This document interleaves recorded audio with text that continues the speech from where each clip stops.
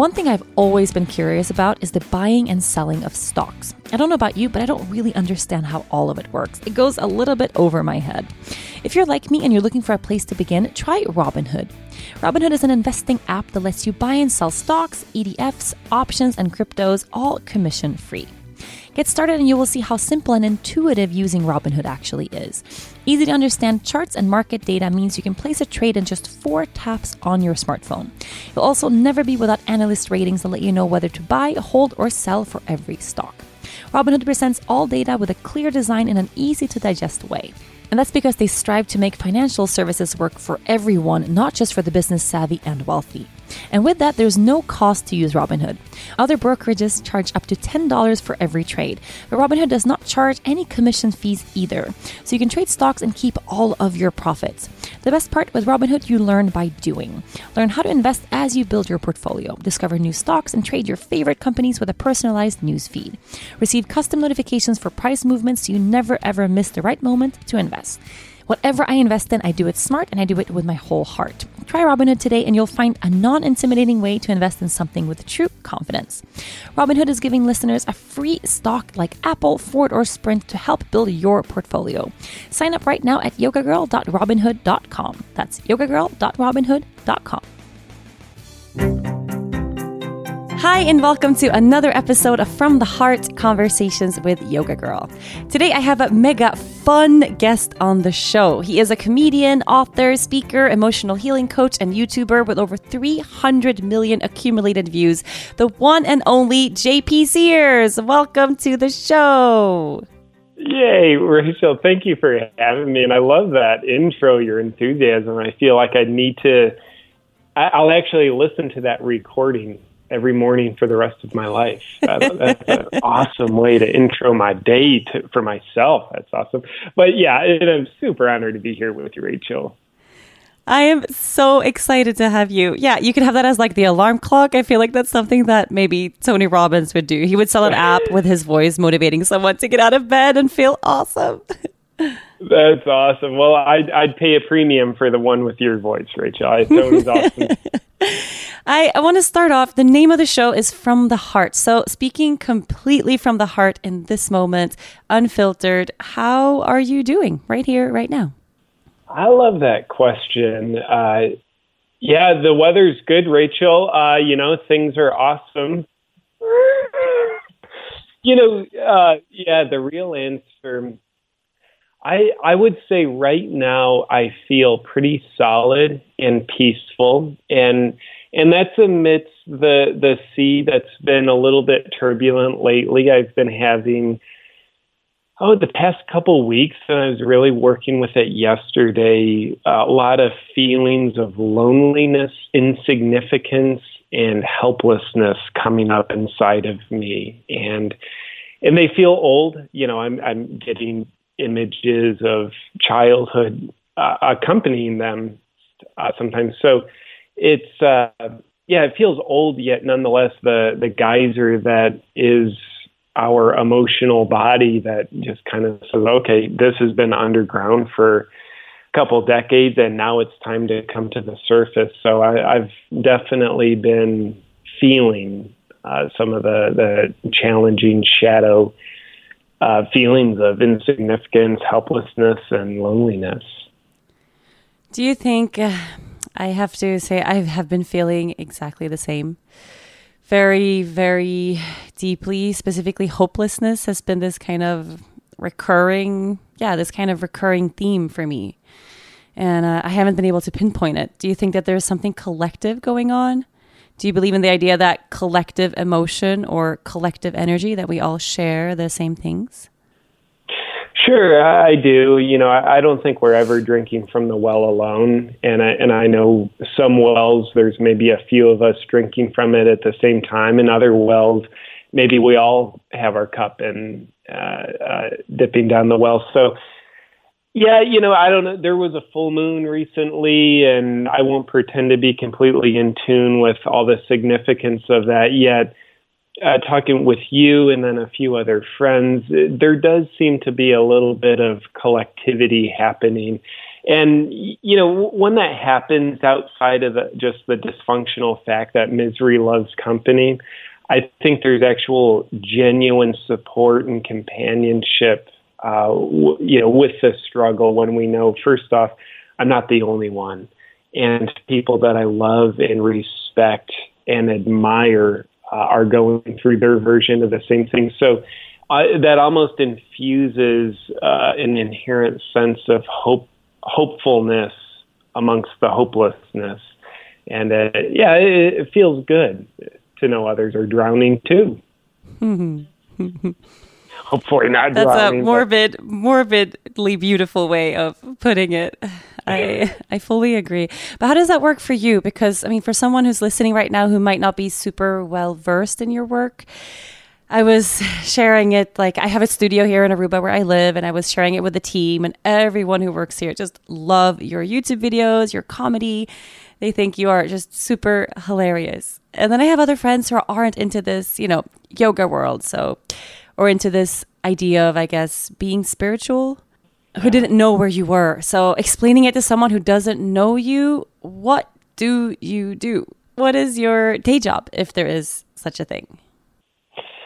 Man, I'm having more and more trouble explaining that, to be honest with you, Rachel.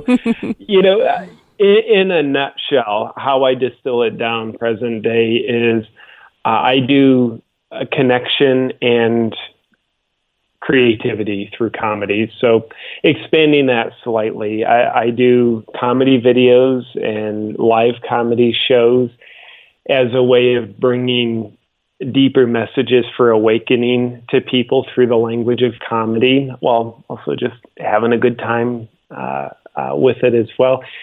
And with that, I help people awaken through not only the comedy, but other angles of very sincere work. So, I think maybe I'm going to rephrase how I answer that from now on, Rachel, and I'll say I help people awaken through connection and comedy. I love that. It's not really a college degree or curriculum. It's just it's like an abstract splatter of what I do. It doesn't fit into like YouTube, live comedy shows, private membership community, used to have a whole coaching practice and speaking at conferences. So the beautiful thing is it's like I do so much, but it all leads up the same mountain. Because this was a couple of the questions that I got through social media was, is JP actually a spiritual guy? Because if you look at it only from the YouTube side, maybe, you're very humorous and funny. But then if you go deeper and you go to your website and you learn about the background of how you came to be here and what you actually do truly spiritual work as well. So one of the questions I got was, is JP actually a spiritual guy? So what do you answer to that? What an offensive question. Not only am I a spiritual guy, I'm the most spiritual guy. Of all time. Of all time, for sure, and into the future. Yeah, my spiritual life has been very important to me since about the age of 20. So I'm 37 now, so that's 17 years by my delusional math. So it's been incredibly important to me. And I think part of my comedy has been helping me enhance my spiritual life. So first off, the comedian, that's always been a part of me since I was a kid. That's actually one of the ways that I dealt with pain as a child. I'd make people laugh so I can feel significant to them in the moment to escape my inner sense of insignificance. So I don't have to feel that for the 2 minutes someone's laughing, and I've got to make someone else laugh. So nonetheless, merging the comedy with my spirituality has been really important to me because my spirituality was starting to drown me. I was taking it too seriously, and dare I say, I was getting very egotistical with my spirituality. From early 20s to my early 30s, I lived in North County, San Diego, out in California, specifically around the area of Encinitas. So very spiritual area. And as I was into my spiritual pursuits, which I would say were significantly beneficial to me, while that was happening simultaneously, I was also getting very egotistical with my spirituality. Like, bro, I meditate longer than you, and you aren't very conscious, are you? And look at me, I can hold intimidating eye contact longer than you with silent pauses. So I was doing all of that, but does the fish know it's swimming in water? Like this red-headed fish didn't for a while. So I couldn't see my own ego's agendas within my spirituality. So a handful of years ago, I started to notice it. I started to see my ridiculousness around the sacred. And my way of dealing with that was to laugh at it. So I started to shine the light of awareness on my ego that had infiltrated my spiritual life, doing that through videos. So my videos were all about, hey, look at what I do within myself. And I portrayed on a video as a way of shining the light on my ego's shadows so that I could help rectify it, become more aware of it, and hopefully grow beyond it. So the comedy actually is not something different than spirituality. I think the comedy enhances spirituality if that's what we choose to use it with. I mean, comedy can be a very destructive force. It can be anti-spiritual. It can disconnect us from ourselves, or we can use the power of comedy to enhance our spirituality, enhance our connection with ourselves, and actually heal with comedy. So that's what I do my best to do with merging comedy and spirituality together. I think you do such a good job at it. I mean, some of the titles for anyone who's listening who hasn't followed you on YouTube or Facebook yet. One of my favorite videos that you do, How to Get Offended. And it's sort of the theme that I'm living right now with some social media drama and things that are coming my way. Sometimes I just feel like no matter what I do, I am offending people all the time. Like I share something that's to me is very sacred or positive or healing. And there's just no way to please everyone. You have this way of spinning it in a way that's just non-offensive. And it also makes me recognize that when I get offended, so wait, I do that too.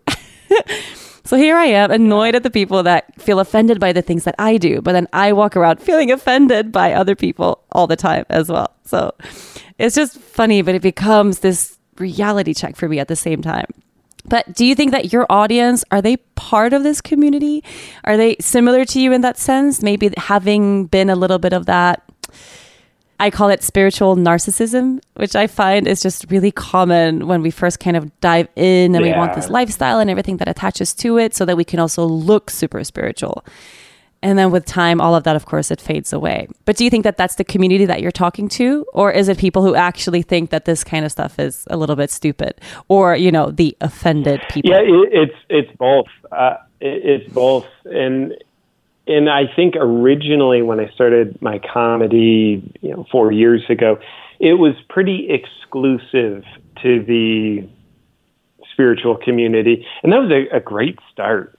It's a community I've been involved with. I still am and will continue to be. Yeah, there's a challenge with being exclusive to one community. You become exclusionary. So I kind of think inclusion is important, at least for me. So maybe 2 years ago, I made a real conscious decision to branch out from just doing comedy only on spiritual topics, and realizing I have interest in other topics. Some of them are social topics. Some of them are more health and nutrition topics. Some of them are just goofy, weird topics. So if I have interest in something, I started giving myself permission to do comedy on that. So that helped my audience grow to be more inclusive, like, yes, still speaking to the spiritual community, but also realizing there's amazing people who don't identify as being a part of the spiritual community. And I want to reach them too, because I can relate to them. I have common ground. And yes, I consider myself a spiritual person, yet I'm not only a spiritual person. I like to have fun. I like to roll in the mud. I like to tell dirty jokes to friends. I like to swear more than I should. So Yeah, and in fact, when I do my live comedy shows, Rachel, I get to meet several hundred people at a time, face to face. So I can see, and after shows doing meet and greets, I get to get a real feel for people. And I would say the majority of people would consider themselves conscious seekers.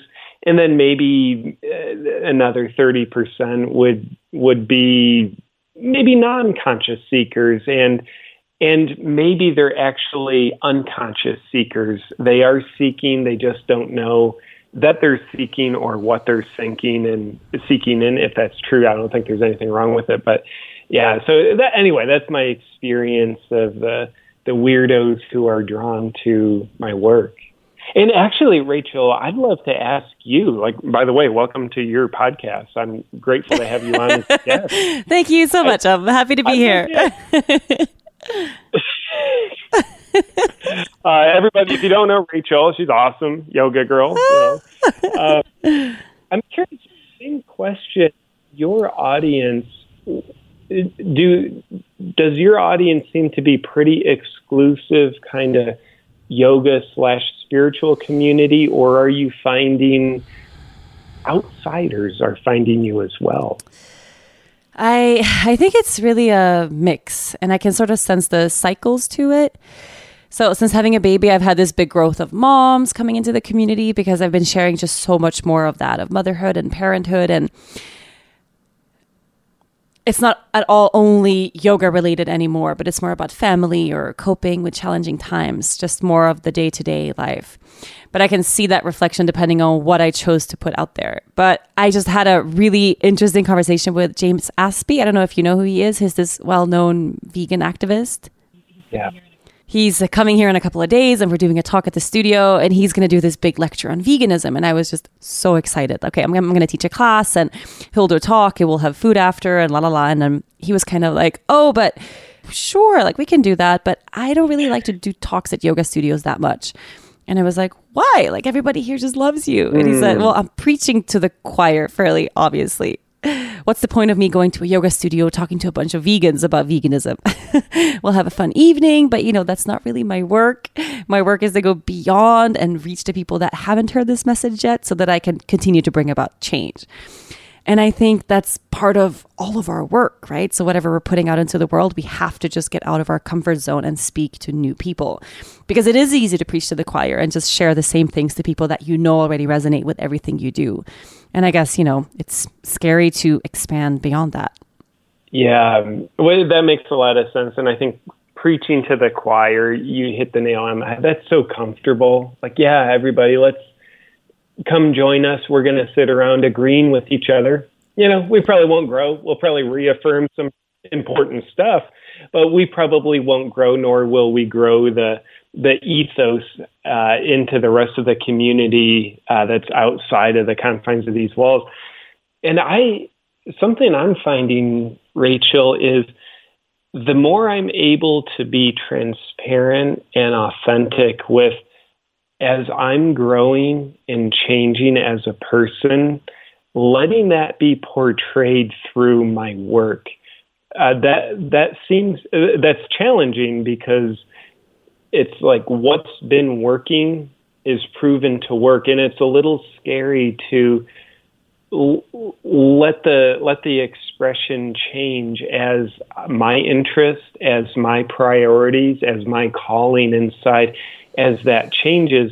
Yet I think the wisdom of that, of taking the risk and going into the fear of I'm called to do a video on this or talk on this topic, and that's that's a few degrees removed of what I'm normally doing. I'm not maybe just going to be preaching to the choir. Yet I dare say the wisdom of that is we stay very congruent in our inner life and our outer professional life. And I think a nice secondary gain from that, if you will, is maybe the audience grows and we get to reach new people who have ears and a need to hear it, but also our work itself, it evolves and becomes, just to use judgmental terms, bigger and better. Yes, yes, it's very, very true.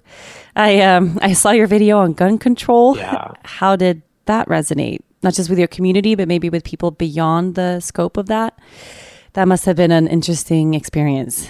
Well, yeah, it's funny you bring that up. That's a very clear reflection of what I was just rambling about. So, gun control, like that's not a very spiritual topic at all. Yet I was called to, like, I've got something to say on gun control, and I need to be true to that voice.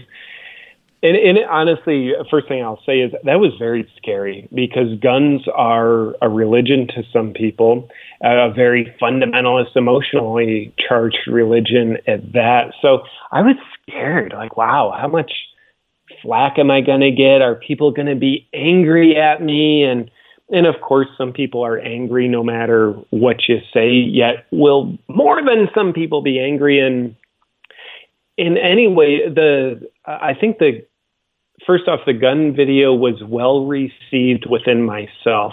I felt a sense of creative satisfaction. I felt a sense of purpose with it. And in other words, it felt like a very genuine call that I answered and took action on. So that's very fulfilling inside of me. And then outside, it seemed to be well received by people, outside of the normal spiritual community, reaching new audiences. And of course, some people thought it was just like offensive that I would make a gun control video and even question the way that guns are not controlled present day. So, yeah, I would say I was nervous, and what I was, kind of principle of life, how, the shadow side of at least my imagination, I tend to fear what I tend to be afraid of and imagine, it's typically way worse than the reality is going to be. So my fear of what that video was going to do was way worse than what the reality was. I didn't have any NRA people knocking on my door. There wasn't any. That was going to be my next question. No death threats, nothing like that. No, not on that. I've had another video. I've had death threats, but none. Really? No Wait, which one? Which one has been your worst or your most challenging reception? Yeah, so this was such a learning experience. So I know you've spent some time in Costa Rica. About a little over a year ago, I did a video on Costa Rica, and it was meant to portray the ignorant Americans, first world entitlement perspective in Costa Rica, which is a beautiful place, and it doesn't have all the first world conveniences that I think a lot of Americans have grown to know and expect. So anyway, I did a video essentially parodying that American mindset in Costa Rica. And that expat life. Yeah. And that video did not go down well in Costa Rica. I haven't seen it. Is it still up there? No, it's the only video I've ever deleted. And I think it was very appropriate to delete. I was getting actually a lot of death threats. I was getting harassed on the streets of Costa Rica, and the Costa Rican Parliament or National Council, I'm not totally sure what they call their government, but they were discussing the video at their national level. It was all over the news because they saw it as a big threat to tourism. And so it came off to them as if it was poking fun at Costa Rican culture instead of the American culture. Interesting.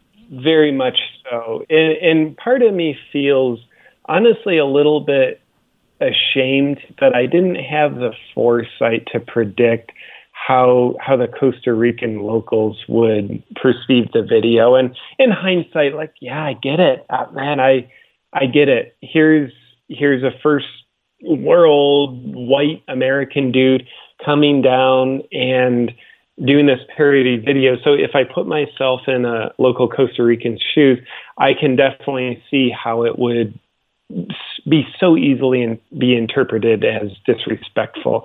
Now, I also got a lot of Costa Ricans saying, JP, put the video back up, man. That was just awesome.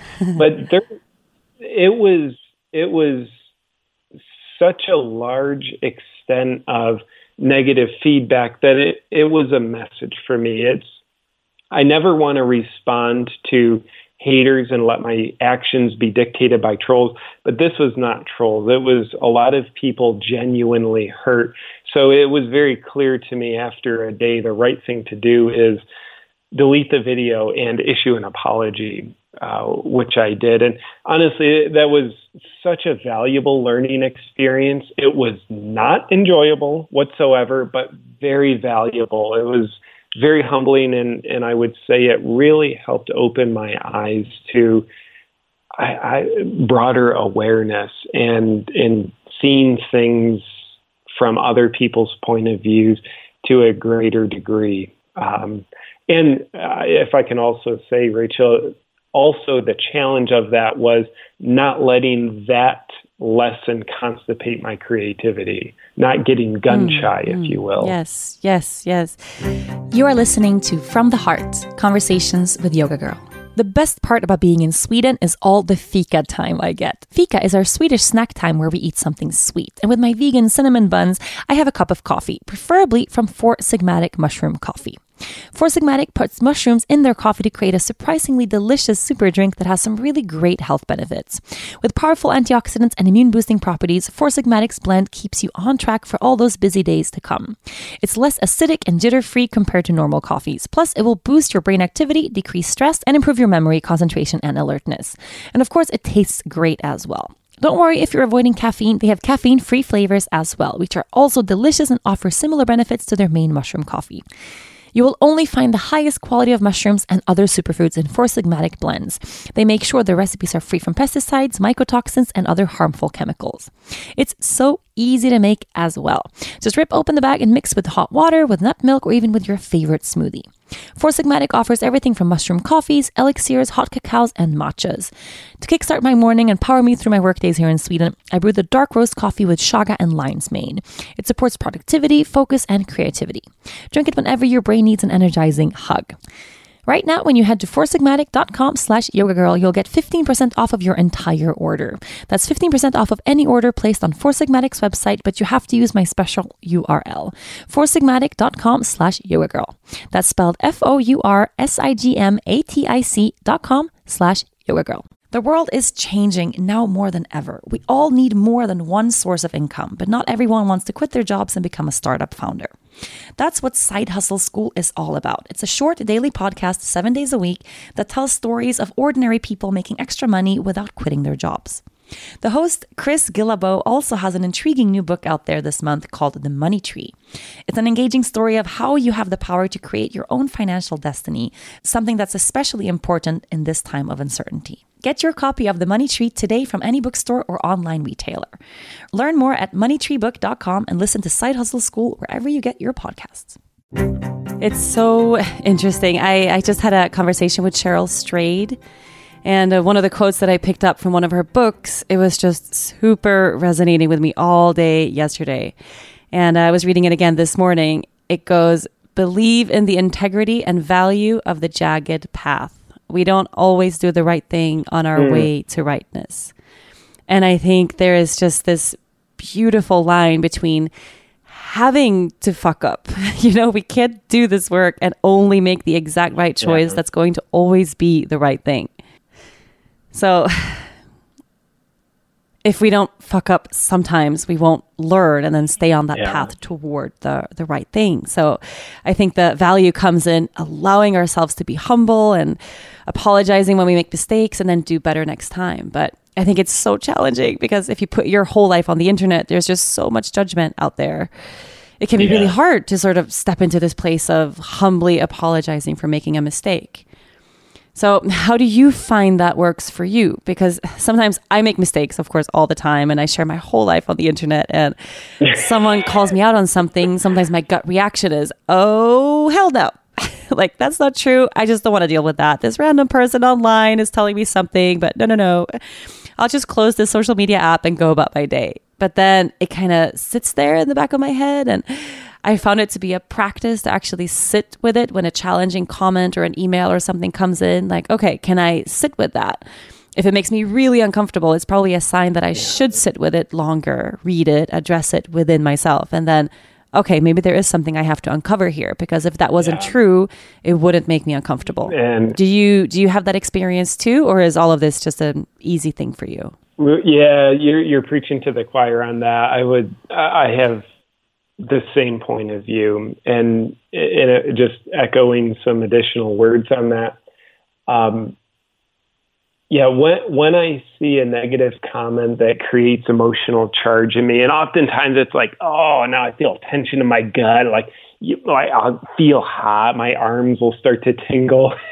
And I'll realize, like, all right, what's this say about me? I don't think I think the real work isn't like what this person said, but what truth I hold, truth with lowercase t, like what belief, what judgment do I have about me that this comment was a mirror for? Because if I didn't hold that as, this negative comment, this critical thing, if I didn't hold that same belief inside of me, I doubt I would feel the emotional charge. I just read it and say, oh, feel pretty neutral about it. But it's kind of like when you have two tuning forks in the same room, you ding one, and if the other tuning fork is the same note, it will start to resonate. So I think that happens inside of us. And I think when, what all of us can relate to, whether it's online negative feedback or negative feedback in your personal life from a boss, a coworker, a spouse, a family, parents, when we look at that negative feedback, that person, in my delusional opinion, is a primary teacher. The messenger delivering that message becomes a primary teacher, giving us the opportunity to either increase our self-awareness or decrease our self-awareness. And I think we actually decrease our self-awareness when we make it all about them. How I feel is about them. They made me feel this way because of their comment. And we essentially start blaming them for how we feel. Now, granted, the comment may have been bullying in nature. It may have been just like totally rude and inappropriate. Yet, if we make how we feel about them, I think our self-awareness is decreasing when we become hyper aware of the other person to deflect from the thing about ourselves that we need to learn, but it's uncomfortable. We need to feel it, but we don't want to feel it because it's uncomfortable. So we just become fixated on them. We make them the scapegoat for how we feel.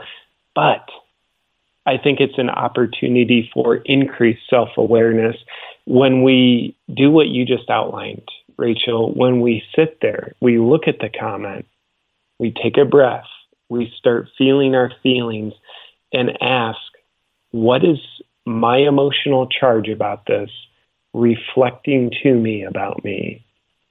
And if we can be the curious student of our own life in that moment and follow that question, what is my emotional charge reflecting to me about me?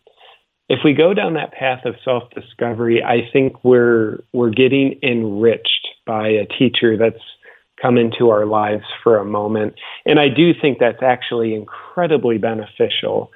And especially when we stay connected at an embodied feeling level rather than making this some kind of logical in our head investigation, I think we need to be in our feelings for it. So, and with that said, Rachel, I know you have a massive online following.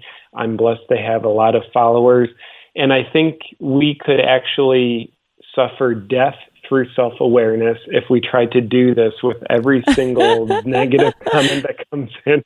So I personally make it that practice. Through self-awareness. That would make it epic. Like, wow, drowning in consciousness right now. Yes, that would make an epic book title. But I mean, it's so damn true. And I also find the other end of that is if you're unable to sit with that discomfort and then do the work, do the self-discovery, sit with the discomfort. If we don't do that, it means that we're laying our happiness in the hand of the other person all the time. So that every single thing that triggers us becomes this sort of, it shakes us all the time. And then we have to react to things all the time. And I find that when I don't do the work, it lingers with me and it sits with me for a really long time. And then suddenly I have more of that same energy come my way. Like, oh my God, why is everybody hating on me all of a sudden?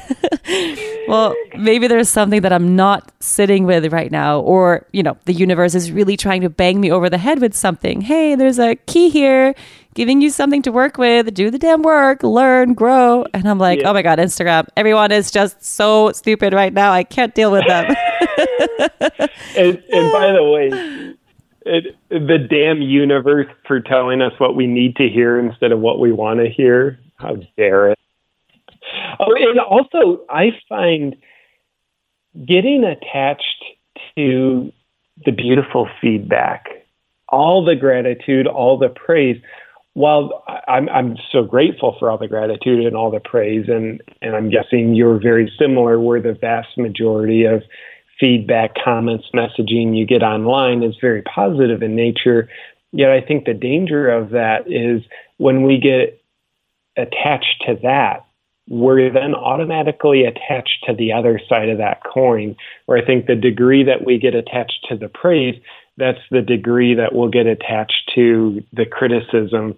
And I think there's of course a balance where we want to acknowledge the praise and let that be a source of light and levity in our lives, but also realizing that we only have so much capacity for dealing with the shadow. I can't have 100% of my bandwidth on that. So I think some degree of attachment to the coin of feedback, which comes with the praise, comes with the criticism, is good. But I don't want to lose myself to it. And I think something I've found myself doing in the beginning, act like I'm a seasoned veteran, even though I'm just stumbling along here trying to find my way. But in the beginning, when I would get really attached to the praise, it's so codependent, by the way, I was starting to make my sense of self out of who I thought others thought I was.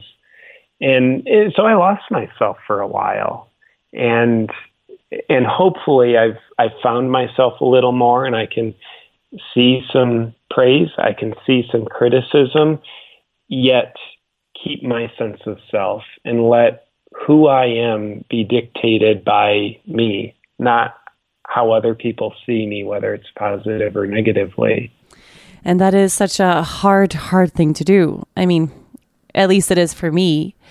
I have a dear friend of mine, Jen Pasteloff. She has a course or a class on the theme of the 1 in the 100 and how it comes natural to us as human beings. That if we have 100 people say, oh, but you're lovely and you're beautiful, and then one person says you suck, that we get stuck on that one negative. And I find that I do that in a very literal sense. I might have 500 comments on one Instagram post, and I'll scroll through and it's so much positivity, but I'm kind of scanning because I know somewhere in there. Yeah. And I do that when I'm not in a very conscious state. If I'm stressed or I'm on the go or I'm feeling overwhelmed, it's definitely not something that I do when I'm in my body and present and feeling calm. But then, inevitably I'll find that one little thing of negativity and my mind goes, aha, I knew it. There you go. Affirming that belief. You aren't good enough. Look at that. So the question is, if 100 people say, oh, you're so beautiful and you're so perfect, does that make it so? And if 100 people say, oh, you suck, does that make it so? Neither of those things are true. And I think that's really where, at least for me, the practice of self-care, I have a really hard time not getting caught in all of that outside drama. But if it's positive or negative, in the end, it's still just a lot of drama. So if I don't take care of myself, I find that I tend to get stuck in that in a much easier way. But do you have any tips? I know there's going to be people listening right now. We're talking about this in a social media sense, and you know what I mean, and I know what you mean. But for someone who doesn't sit with millions of followers in social media, this is more of a metaphor for something very personal. Maybe someone who's in the middle of a negative exchange right now, or having an issue with a family or a friend, or in drama, or someone has a person in their life that's challenging them. Do you have any actual action-taking advice, something that we could do in this moment right now to allow us to move through that in a way that doesn't mean escaping or reacting? Yeah. I think hurt people try to hurt people. So when we have someone in our life, a spouse, friend, parent, child, when we have someone in our life that's trying to hurt us, whether it's through passive aggressive criticism or a little more blatant, aggressive criticism, belittlement, that is a hurt person who's trying to hurt us. I think it's impossible for someone to try to hurt another person unless they themselves are hurt. So I have a practice that I'd love to invite people to try. It's certainly a bucking bronco to ride, easier said than done. But the practice is connect with how they feel, not their story. You know, if you can be present with someone, even though they're projecting stories about you onto you, they're projecting accusations onto you, they're probably even blaming you for how they feel, and they're probably not even being honest with how they really feel. If you can be present with them in spite of all those projections and connect with how they're really feeling inside, and be connected with their pain, not take it on board, not be responsible for it, but connect with it and empathize with them, that is a very liberating practice. Because I think, first off, what we're doing is supporting someone who we care about and they need support. And we're liberating ourselves from what they're projecting onto us. Most of the time, and I'm guilty of this more often than I want to admit, most of the time we spend 95% of our conscious focus interacting with their stories. And maybe at best 5% of the time acknowledging how they're actually feeling under their story. But if we flip that, I think we're in a place of liberation, not being squashed by the overwhelm of an emotionally charged, illogical exchange. So if we can have 95% of our focus on how they really feel, and maybe 5%, yeah, we're hearing their story, but we're not engaging with their story. I think that's a real gift. And how that can actually look in practice is, you know, maybe your spouse is yelling at you, you know, well, I'm always taking the trash out and I'm doing everything. And they're just getting angry at you, blaming you, telling you what you're not doing, what you are doing. If you can look at him or her and say, I bet you feel really upset right now. I bet you're feeling really overwhelmed. And just see how they can connect with your acknowledgement. You know, and that's liberation from their projection. It's Don Miguel Ruiz's one of his agreements, don't take things personally. We're very much handing ownership of their experience back to them, because we're not saying, I bet I'm making you feel overwhelmed. I bet I'm making you angry. I bet I'm making you feel afraid. No, let's not take it personally. Let's not own their stuff. Let's allow ourselves to be liberated while giving them the greatest gift you could ever give a person, which is being present with them, even while they're upset, even while they're upset with you. So you say, yeah, I bet you're feeling overwhelmed right now. Is that true? So to me, that practice of acknowledge the feeling while not engaging with the story is one that I get a lot of mileage out of in my personal life. What an amazing practice and such an easy way to shift things around. You are listening to From the Heart, Conversations with Yoga Girl. Bra shopping is hard, especially when you live on a tiny island of Aruba. But even if you don't live in the Caribbean, I'm sure there are many ladies out there that can agree with me. Trying bra after bra and not loving them can be such a discouraging experience when you're out on a day of shopping. But right now, that experience and much, much more has been completely revolutionized by Third Love. Third Love has created the perfect bra. Right from the start, they help you identify your breast size and shape to find styles that fit your body with their Fit Finder quiz. You can take it right now, and in 60 seconds, your order can be placed and on its way to your house. It's actually fun and totally beats those awkward fitting room experiences. Third Love knows the perfect bra goes way beyond the shopping experience. That's why they are the industry leader, offering an incredible 70 sizes with cups from A to H, including exclusive half-cup sizes and bands up to 48.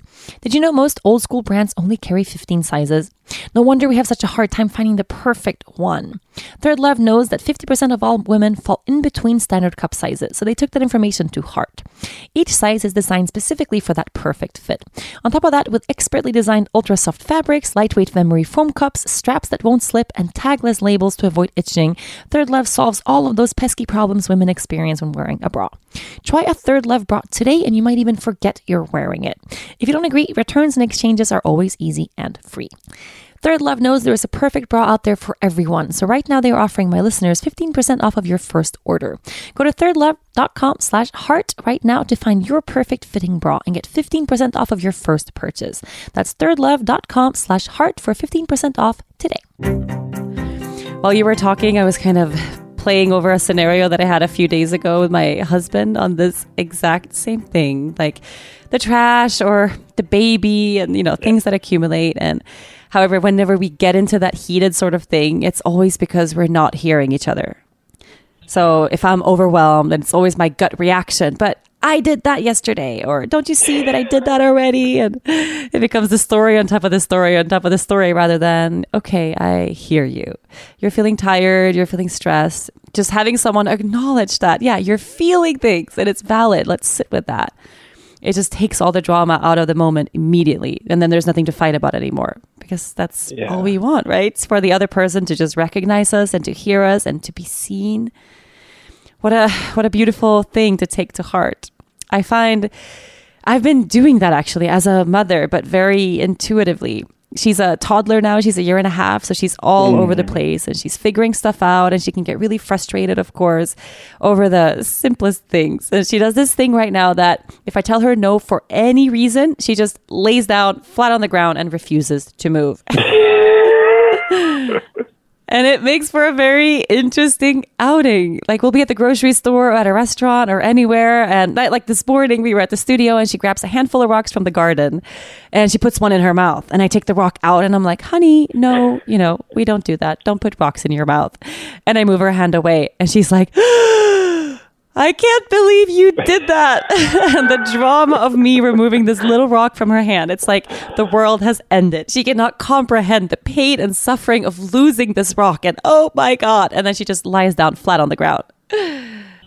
But then, I haven't read a lot of parenting books. It's just been this intuitive thing from the start that whenever she has a big reaction to something, like someone would call it a tantrum. I don't like that word, but just a reaction to something new, that I will just lie down on the ground next to her. And I'll just lie there and I'll talk and I'll say, I know this is hard. I know this is really hard. I know you're sad right now. Sometimes we fall, or sometimes we can't do everything that we want, and it's hard. And I understand, and I know what this feels like. And then we lie there and she's upset and we just lie there. And then all of a sudden the moment passes and then everything is just completely turned and she's running again and she's happy again. But it's so easy for me to do that with her, to just sit there with her and whatever it is and not react.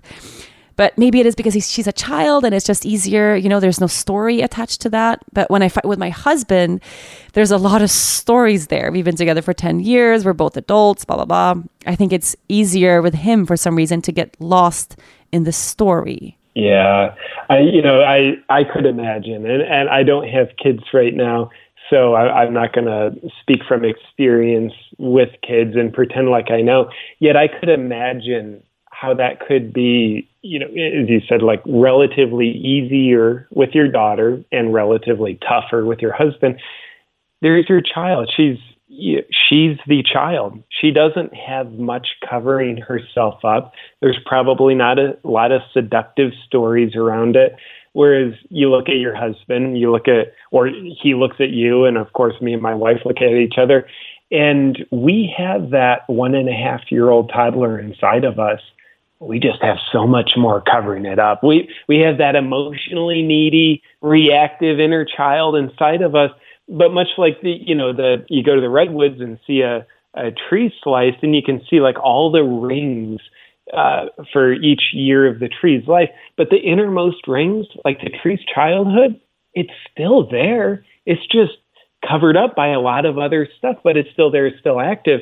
And I think it's the same thing with us. So as adults, we've got just a lot of other outer rings.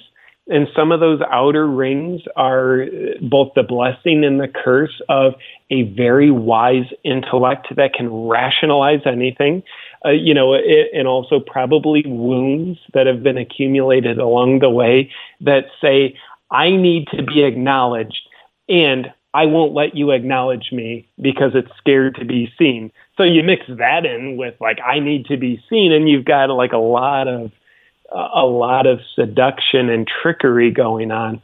Yet, beautiful thing is when it's a child rather than an adult child, you're probably just seeing mostly the purity of the innocence of how she's actually feeling in the moment. And I'd imagine that's easier to connect with.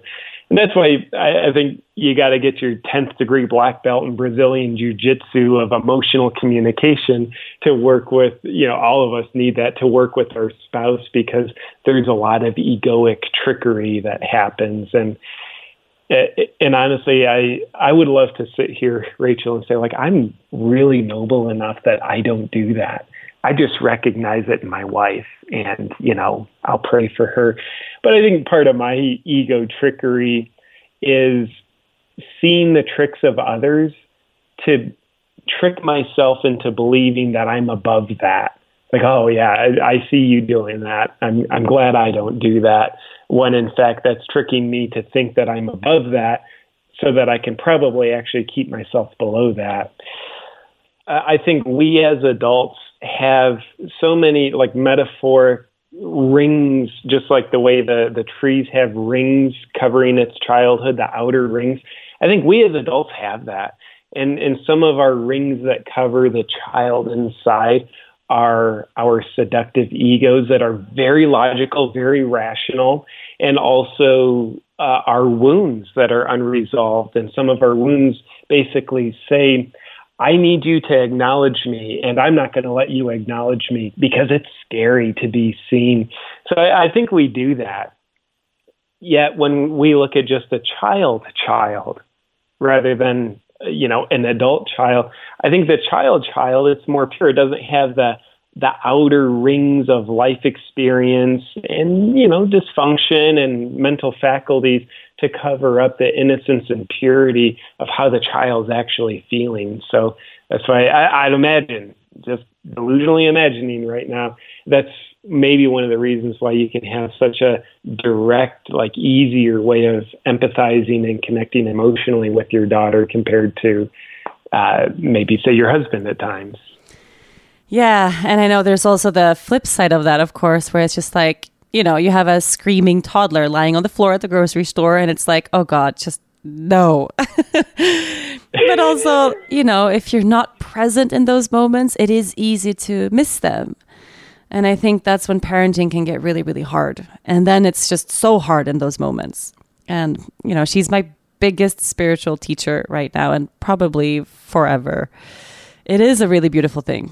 But touching on that, so vulnerability, because that's something that's, very present in children, which to me is the beauty of kids and their ability to just be there in the moment. And, like my daughter, she has all of her emotions. They're always right there all the time. There's no covering it up. There's no faking it.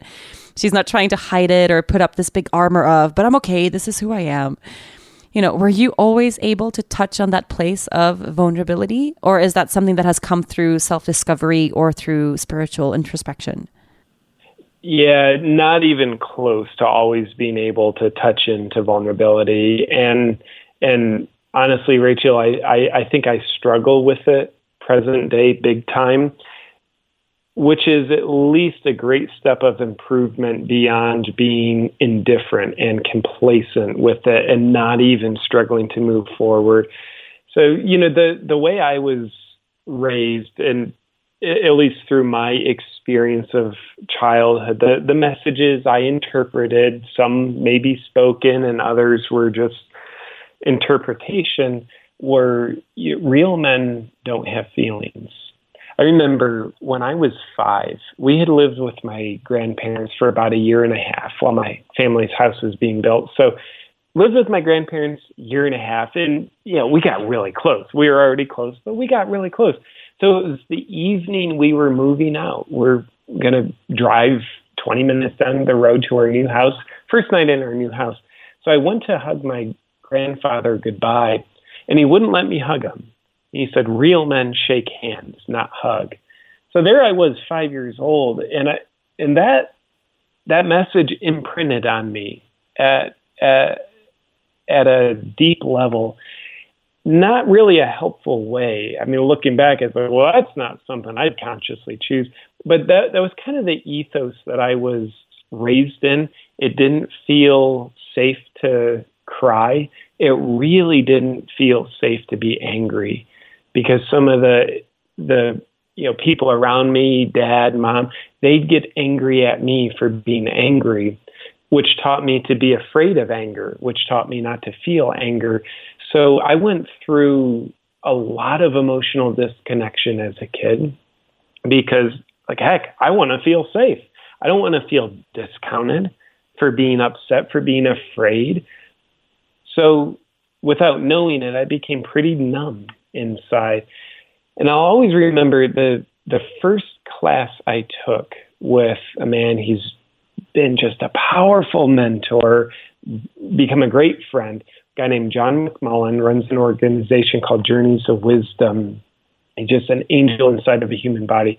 So the first class I took with him, December 3rd, 2002, he just saw through my numb facade of emotional disconnection, where I'd present myself, I'm strong, I'm stable. And actually up to that point, it had been at least 8 years since I cried.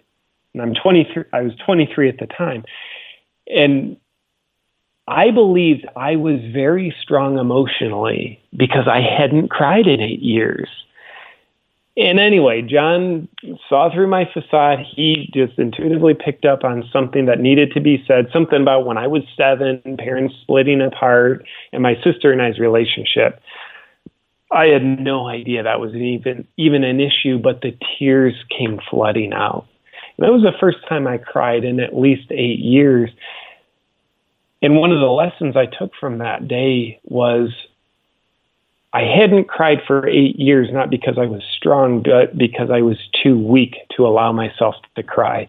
And then my whole world started flipping upside down. Everything's a paradox, where now I'm going through this disillusionment of the new reality is it takes a strong person to allow themselves to feel weak enough to actually cry, to actually be vulnerable. And there's still a lot of scar tissue in my psyche, old programming, old wounds, old pain that I'm needing to massage through to let myself be more okay with vulnerability. I think vulnerability is easy when it's in a retreat setting. Everybody's sitting in a circle. Maybe we have candles lit. That's easy vulnerability. And that's a beneficial experience. But to me, the real challenge of vulnerability is feeling what I'm feeling in the moment that I'm feeling it. So when I feel an upset with my wife, can I be honest with that? And sometimes the answer is no. The old programming and the fear takes over that says, no, JP, if you are angry, you are unlovable. Don't be angry, disconnect, conceal it, put on a happy face. So sometimes that happens. So, which means I disconnect from my emotions, which means I'm disconnecting from me, which means I'm disconnecting from my wife. Yet, when I'm having a good day, I can be honest with her and not blame her, but do my best. I feel anger right now, and here's what's coming up for me about that. Even though a part of me inside is just screaming in the phobia of, JP, you will be unlovable to her if you're angry. So it's a very scary dark forest, the dark forest of vulnerability that I'm working with. And And I'm guessing I'm not the only one. Part of me wishes I was on the other side of it, and another part of me wonders, will I ever be on the other side of it? Or is vulnerability Is there another an side of ongoing this? thing? Yeah.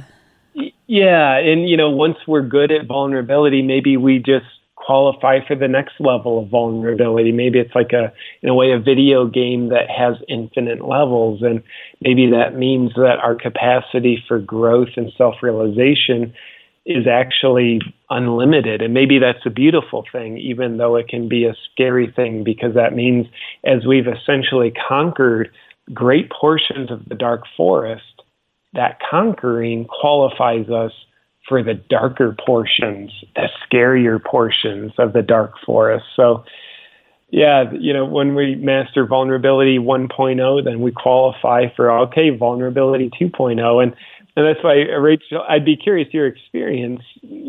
What I find in my life is when I think I've healed all the issues, then I find deeper issues within those issues and other issues that I was unaware of. And it almost is like, we're peeling the onion, and this is like an infinite onion. So, yeah, I'm curious your experience with that. The infinite onion. No, I had a very, very similar experience with that. Even the really big moments of emotional healing, or, moving through grief or loss or trauma at really heavy points in my life, where I've had actual moments of something clicking. Like I could see a moment or a series or a string of moments that have led to a shift or an epiphany or some major shift in my life. And I've always in that moment been, oh my God, this is it. And then all of a sudden, life goes on, and I find myself on this whole other level of, similar issues, not at the same degree, but definitely life continues to manifest similar things, or, completely new things, or worse things, or heavier things. I've had moments in my life where I felt, okay, I've had enough death now for a lifetime. So I feel like, life has given me everything in one go, so that I can really sit with that and deal with that and heal from that, and then take it out into the world and do something great with it. And then another person would die, and I would have this big moment of just complete hopelessness again. Like, okay, this is it? Really? Again? I need more of this? And it's just taken enough of those moments in my life to realize that part of this is also that this is what my life is supposed to be. It's not just this one learning and then I'm enlightened and I'm done, but it's, it's lifelong. And every time I tell myself, I get it now. That's the trickery, that's the, what do you call it? The Maya, the veil. It's just not real. It doesn't work that way.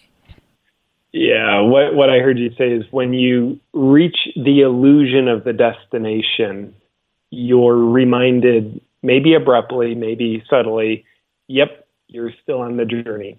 Keep going. Keep going.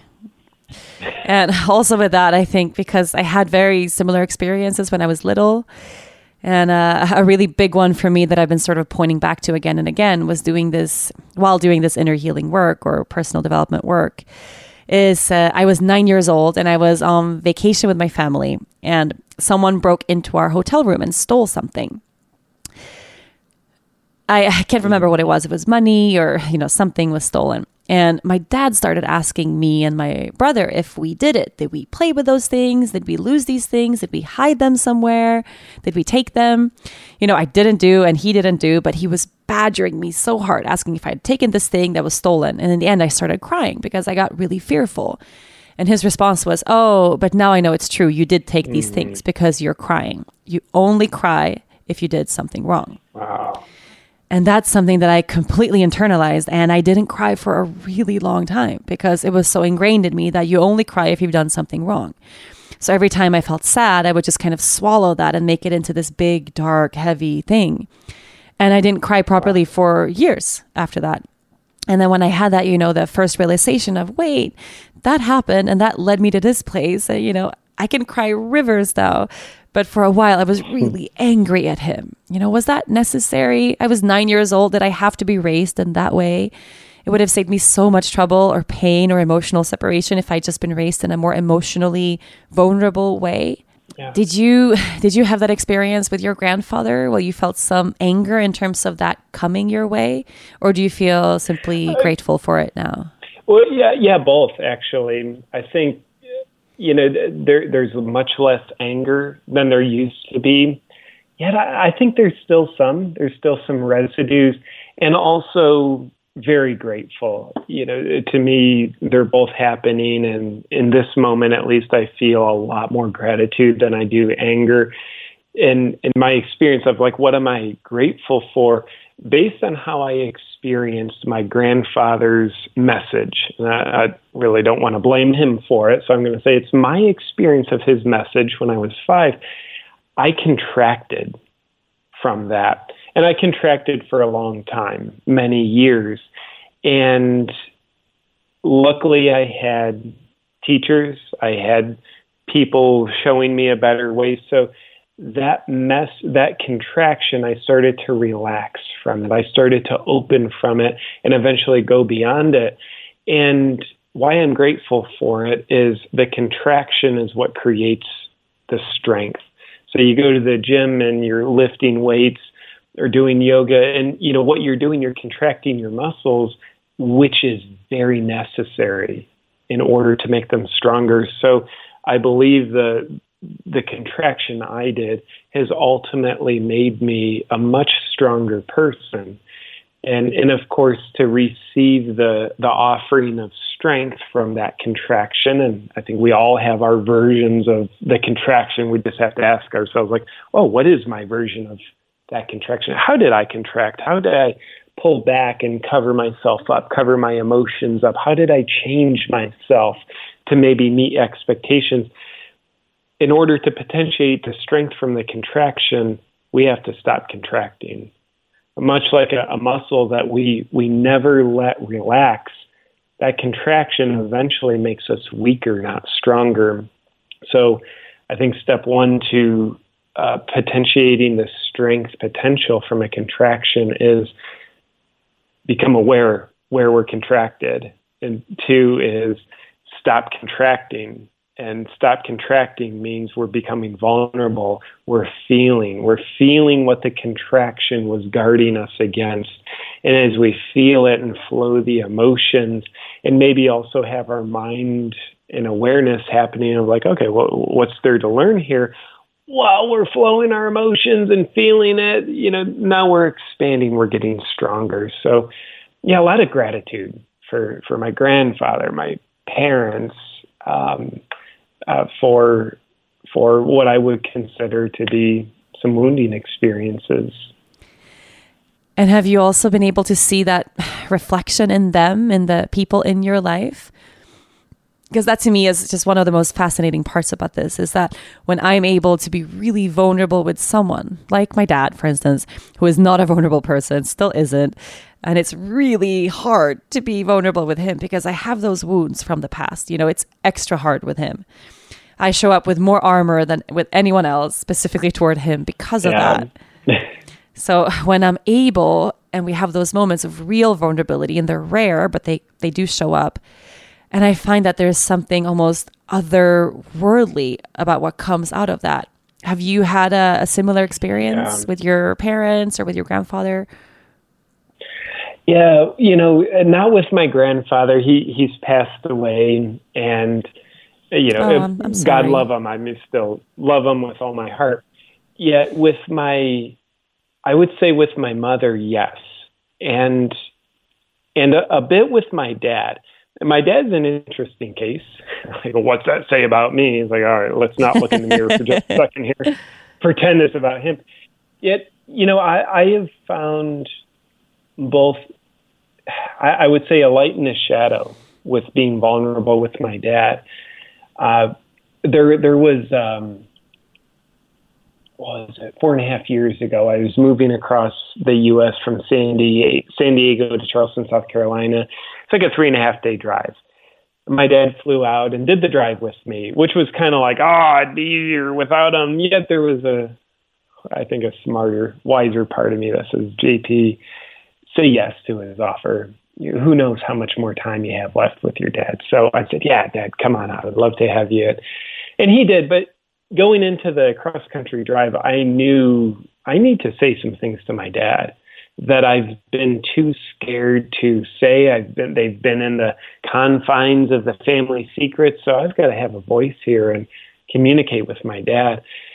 So I shared some things with him about, Dad, as a kid, when you would do this and do that, I would pretend like everything was okay, yet it wasn't okay. I didn't feel good. I felt like I'd lose my dad. And, when you and Mom were separating and moving out, I acted like I was fine, but I was acting that way just to try to make you feel better and Mom feel better. But the truth is, I was really hurting inside. I just didn't know how to express it. And I was more concerned with making you think I was okay so that you could be happier. So, really poured my heart out to my dad. And after, I really spoke my piece, my dad's words to me were, as he looked out the window, "How far do you think those mountains are away from us?" So what that felt like to me was empowerment, because I voiced things I had been terrified to voice. And it also felt like rejection, because I didn't feel heard.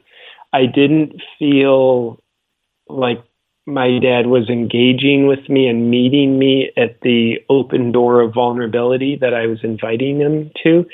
So that I don't regret that. I don't regret that conversation. Yet I also realize that vulnerability is a risk, because, I crawled out from the shell and exposed a very tender part of me.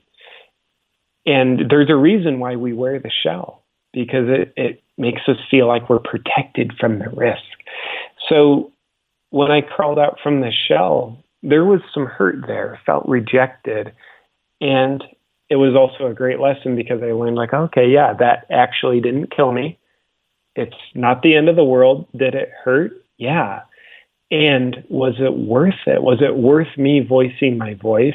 And was it a hurt that I didn't enjoy but could deal with? And the answer is yes. So, yeah, that's an experience with my dad where there's been both the light and the shadow that I've encountered in being actively vulnerable with him. I've had almost an identical experience with my own dad. I have to say, actually, a few of those experiences where I feel like, I'm pouring my heart out. I'm digging in. I'm going to a place that just is really hard to touch on. There's emotion there, and maybe I'm crying, and all of it. And his response is just like, look at that thing over there. Do you think they would have good lunch at that restaurant? Yeah, let's go over there. And he would just kind of wander away and ignore everything I said. And because I've done this with him a few times, my conclusion is that he's just unable.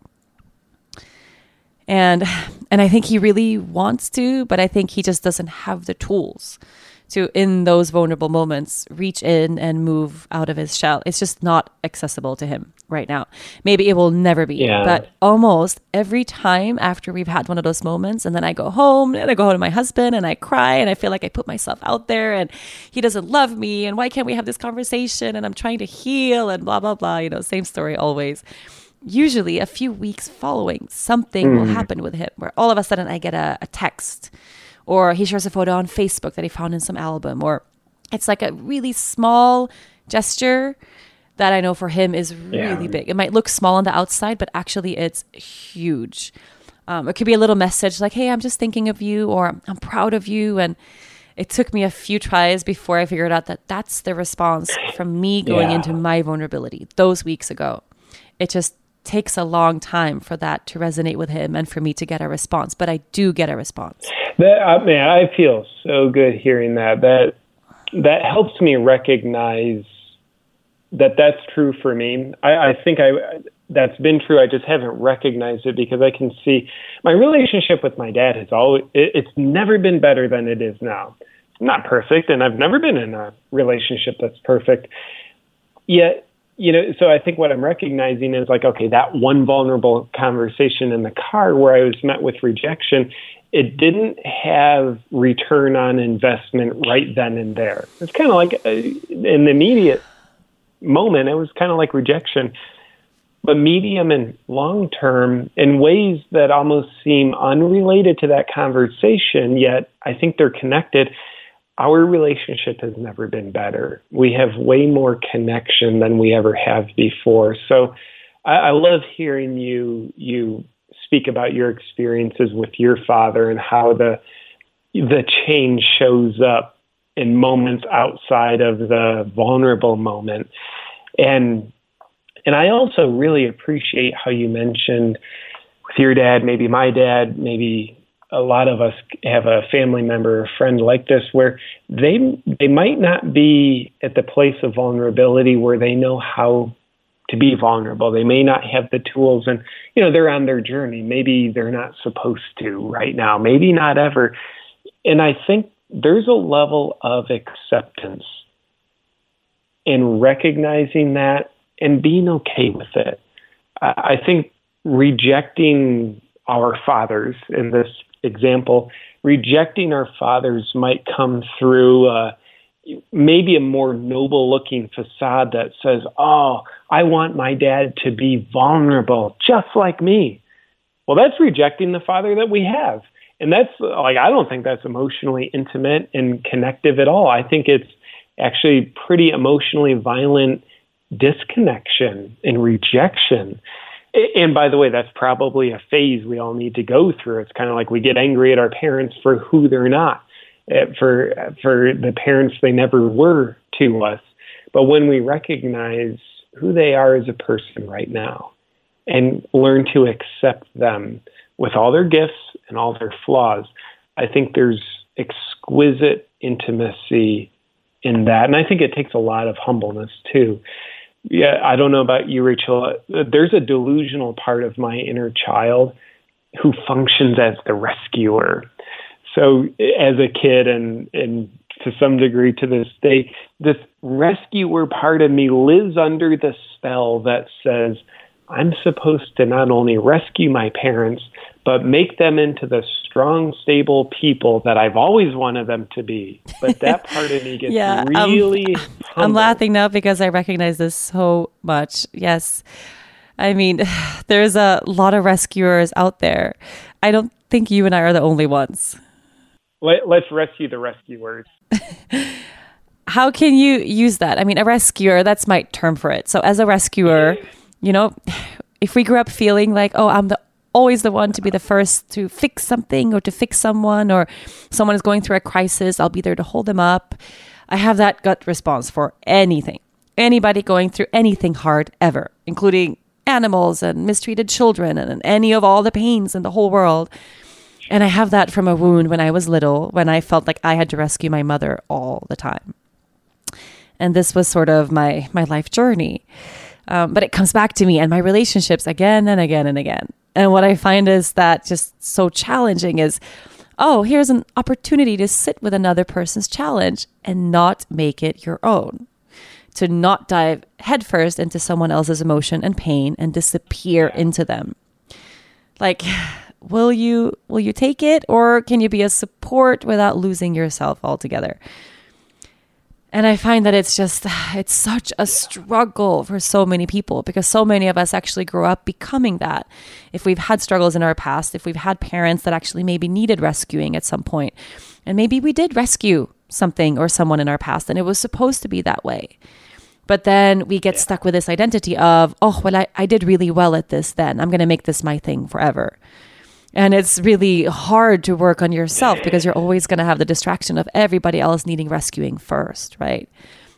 So are you able to, I guess, distinguish between those things, rescuing or supporting someone because you're able to provide support and it's a healthy thing to do, versus taking on the role of the rescuer and disappearing into wanting to help other people? And I feel like the newborn colt stumbling along. Sometimes I lose my balance on that. Sometimes I'm a little bit more sure-footed. Sometimes I don't know. Am I falling over or am I standing, appropriately stable in my center? But I think it's step number one for all of us who are rescuers, which is only 100% of humanity. I think it's it's a way that our egos learn to get our emotional needs met. And there's other ways, so we're not all rescuers all the time. It might not even be your primary dysfunction, though I think a lot of us, it is primary. So I think step number one is having the wisdom to ask the question, what am I rescuing? And when am I being a genuine support? I think and I'll own this, when I'm trying to change how someone is feeling, that's the rescuer. And that it's helping under the guise of hurting. It's like I remember, when I was a kid, sometimes my mom would be in bed with anxiety. She'd be crying all day. Hell yeah, I was trying to rescue her. I was trying to change how she would feel so that I could feel better, because seeing her crying in bed, I felt scared. I felt helpless. So I wanted to change how she was feeling so that I could avoid feeling the scared and helplessness. So I'd try to make mom laugh and rescue her in those ways. And let me do some chores here, mom. Let me take care of you. Let me be the strong, stable one. Totally trying to change how she feels. And I notice, like with my wife, present day, she might be going through stress. Something comes up in her business, or she sees a negative comment on social media, and sometimes it gets to her, and she'll be upset. And on my good days, I'll ask, all right, right now, am I trying to change how she feels? Am I trying to make her happy? Or am I actually being present with her and how she's feeling right now for as long as she needs? So that eventually, of her own accord, she can change how she feels as she emotionally digests her feelings, rather than me using her to manipulate how she feels so that I can feel better about myself, which is totally using someone when they're in the time of need. That's what rescuing is. So am I being present with this person and how they're feeling now, holding space, if you will, in a connected way? Or am I trying to cheer them up? Am I trying to make them feel different?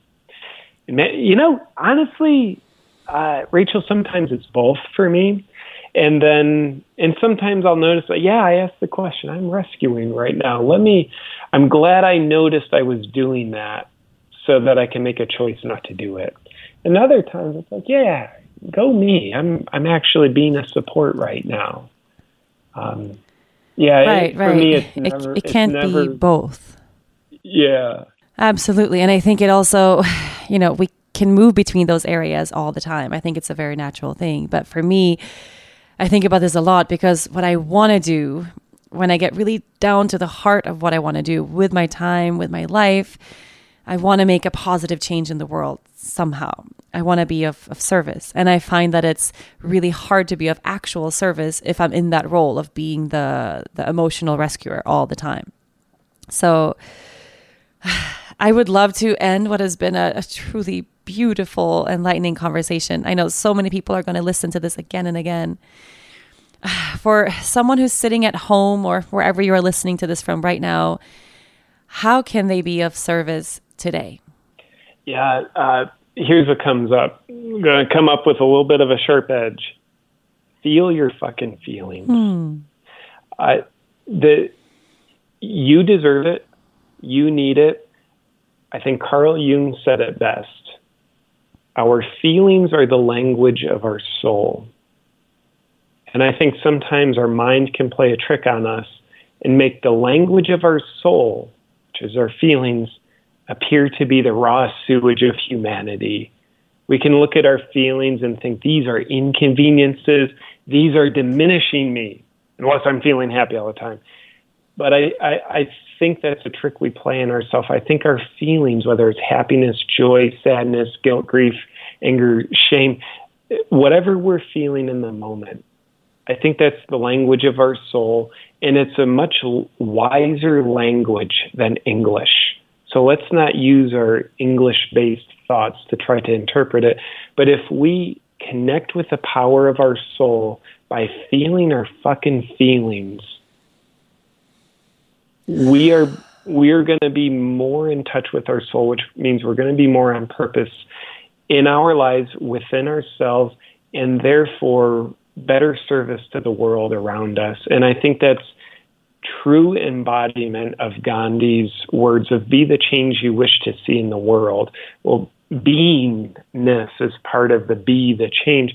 So we've got to get connected to our soul or our hearts or whatever word we wish to call it. And I think our feelings are a very, very powerful electrical cord connecting us to our soul. And I think our feelings always empower us, even though we might feel uncomfortable, pain, and even feel disempowered in the moment. I think we truly empower ourselves and the world around us, even through the silence of being connected to our own feelings. And by the way, that's not sexy, yet I think it's very powerful and important. We don't get any social media points for it. You don't get any increased social status. For like, oh, wow, you've got 3 million likes on your connected to your feeling page. Yay. No, nobody will see this. It's a thankless job. Yet I think we all deserve to give ourselves the gift of plugging into our true power source, which is our feelings. I feel like I am smiling so big right now. Look at this. Don't even apologize for it. You just made the title of this podcast episode. Feel your fucking feelings with JP Sears. There we go. Boom. I love it. Thank you so much for coming on the show. I am so unbelievably grateful to have had you here. Everyone listening, you can go to Awaken with JP for everything JP, live comedy shows, YouTube videos, online coaching, so much more. Thank you, JP, for sharing your whole heart. Thank you. It's been an honor, Rachel. Thank you for connecting with me, sister. Thank you so much for listening to this week's episode, and a huge thanks to my guest, JP Sears. If you enjoyed this episode, be sure to listen and subscribe to other great episodes of From the Heart Conversations with Yoga Girl. You can find all of them on yogagirl.com, on Apple Podcasts, Google Play, or anywhere you normally get your podcasts. Don't forget to leave a review while you are there. Thanks to the folks at Cadence 13 for their production work, and of course, thanks to my sponsors, Robinhood, Four Sigmatic, and Third Love. Please support them the way they support this podcast. I'll see you next week.